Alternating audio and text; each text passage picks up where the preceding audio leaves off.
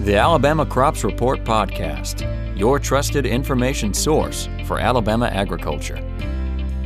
Hey everybody, welcome into another episode of the Alabama Crops Report Podcast. Scott Graham and Adam Rabinowitz with you today. Adam, how's it going? Things are going really well, Scott. It's good to be here for kicking off our 2023 podcast. This is the first one for me this year. Yeah, first one I've recorded too. Yeah, I'm just excited to be back in the studio here, and we've got one of our regular guests with us today, Dr. Wendy Swadago, who's an assistant professor and extension economist with responsibilities in ag marketing. How you doing, Wendy?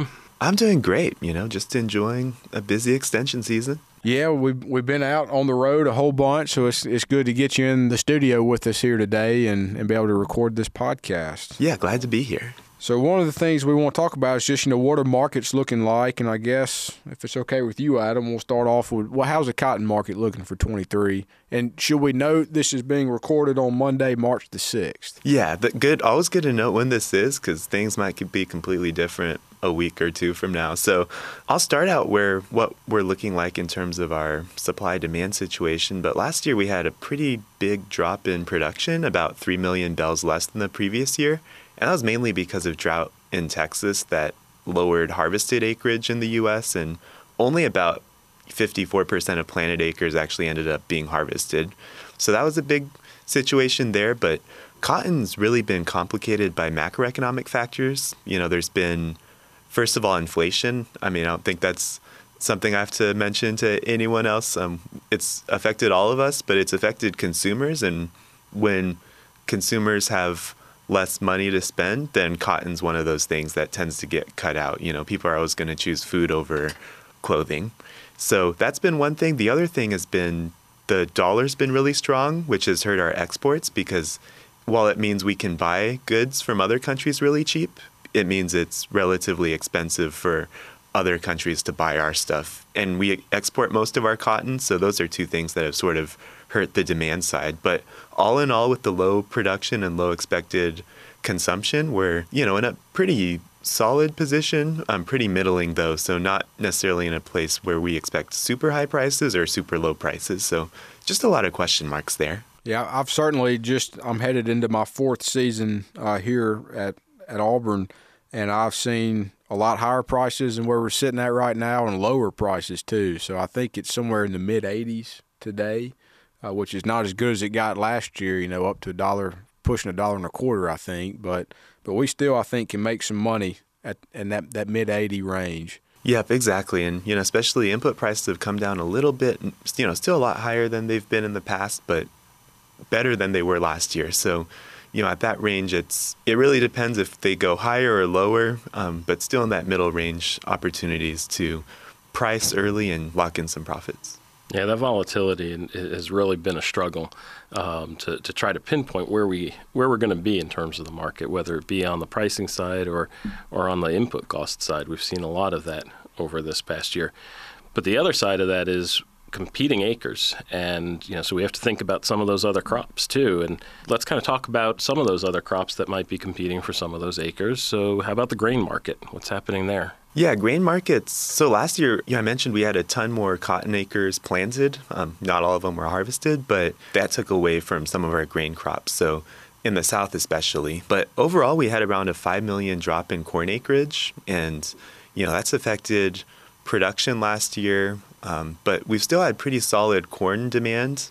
Pretty similar story with soybeans. Production was down a tad, but still pretty solid demand for soybeans. And wheat's the one where we've really had 2 straight years of really bad drought. First up in the inland northwest area of the country, and then last year in the lower Great Plains. And so we're really running low on wheat stocks. So those prices have been pushed up quite a bit, still remaining pretty high for corn, soybeans, and wheat, even as we get into planting year. Maybe not quite as high as they were last year, but still in relatively high levels compared to where they've been the last 10 years.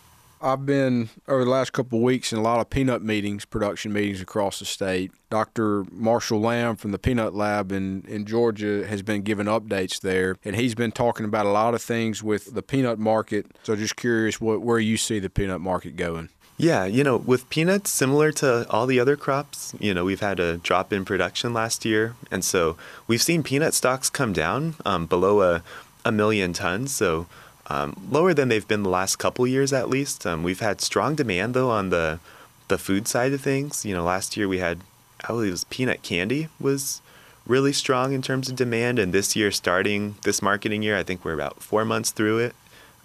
Peanut butter consumption's up about 5%, and peanut butter makes about half of what peanut food goes to, so that is a good signal for peanut demand remaining strong. But overall, those factors, the competing acreage that Adam mentioned earlier might have pushed peanut prices up, because we're looking at $540 per ton for the marketing year average price right now, so, and that's about the highest we've seen in a decade or so.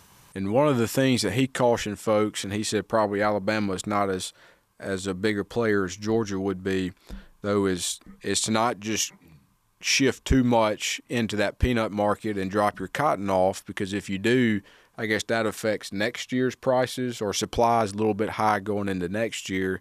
So one thing Marshall's been telling folks is, peanut price looks good, but don't go overboard. You still got to plant some cotton to try to, I guess, you got to think about it in kind of a multi-year thing and not just this year. Yeah, it's definitely a balance. If everybody plants a lot of peanut acres, then that's going to drop prices down. And one thing that'll really hold that back some, and that producers need to certainly remember, is their rotation. Because while prices might be good this year, and you might be thinking, well, let me plant some extra peanuts. Well, sticking to that rotation helps those yields long term.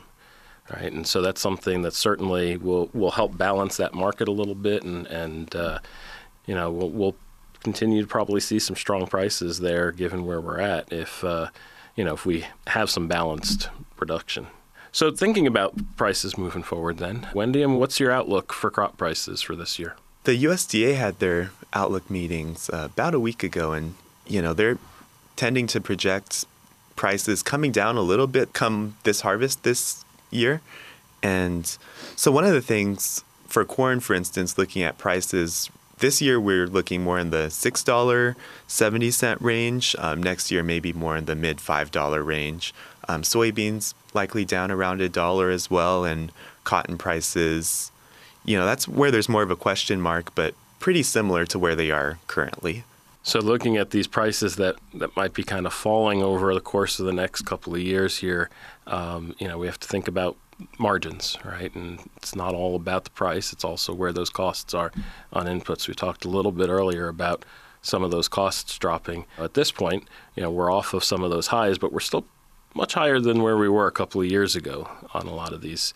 Any thoughts on where those input costs are headed? Yeah, I think for a lot of them, fertilizer prices have trended down quite a bit, and so can lock in lower fertilizer prices. Those are a huge expense. But overall, we've seen input prices decrease quite a bit just compared to where we were at the peak of last year, but still a lot higher than we were pre-COVID, for instance. Yes, I heard you say a couple of times, locking in prices, whether it be on the marketing side of your crop or on the input side. That's certainly good advice, for producers to remember to lock in based on where their cost of production is, what makes sense for them as they're moving forward, thinking about planning for the year and thinking about where they're at come harvest time too. Yeah, and especially, since we're predicting prices to come down, typically prices do fall between May and October. So having a good pre-harvesting plan, a pre-harvest marketing plan, having an idea of price targets that you want to set for some proportion of your commodity, having different dates in mind to reach those price goals is always a good strategy to use in these times. Whether that's through using forward contracts, hedging with futures or options. There's just a lot of options available for producers to use. But one thing that's really important to know to be able to use those tools is knowing your cost of production. Those are all really great risk management strategies. Well, along those lines, we've got two ag economists here. So what kind of resources do we have for folks? So I'll say one excellent resource that's very new and a lot of folks are still getting subscriptions to and getting online with, Southern Ag Today. It's actually, the website is southernagtoday.org. And it's an excellent newsletter every day, Monday through Friday. There are different topics. Every Monday is actually a crop marketing topic. And this is a collaboration of all the land grant institutions in the southern region. So there's about 13 institutions that are participating in this initiative, including Wendium and myself. We are writing items for this, and it's good perspective on what's happening in peanut markets, cotton markets, the grain markets. And then the other days gets into livestock, policy, horticulture, also trade, legal issues, a bevy of information every day. And it's really a digestible resource, easy, kind of one or two graphs and a couple of paragraphs long, written for producers. Agreed. Adam, you've had a lot of great articles on especially peanut production this year, just some thought-provoking stuff. So really valuable resource for producers. And again, not too long, just a couple paragraphs, so don't have to spend too much time reading that. Yep. So again, southernagtoday.org. And so that's something, right, that we can just go in and you can sign up as like a subscription, and it just emails you every Monday. It'll email you every day, Monday through Friday, what that current post is, and you can also go to the website to sign up so you can get those emails. All right. Well, good deal. Good to know. Wendium, thank you. We appreciate you coming on the Alabama Crops Report podcast today. Great to be on, as always. Adam, enjoyed it. We'll see you again soon, Wendium, I'm sure, for some more updates. And Scott, I'll see you next time. As always, we appreciate our listeners and folks out there.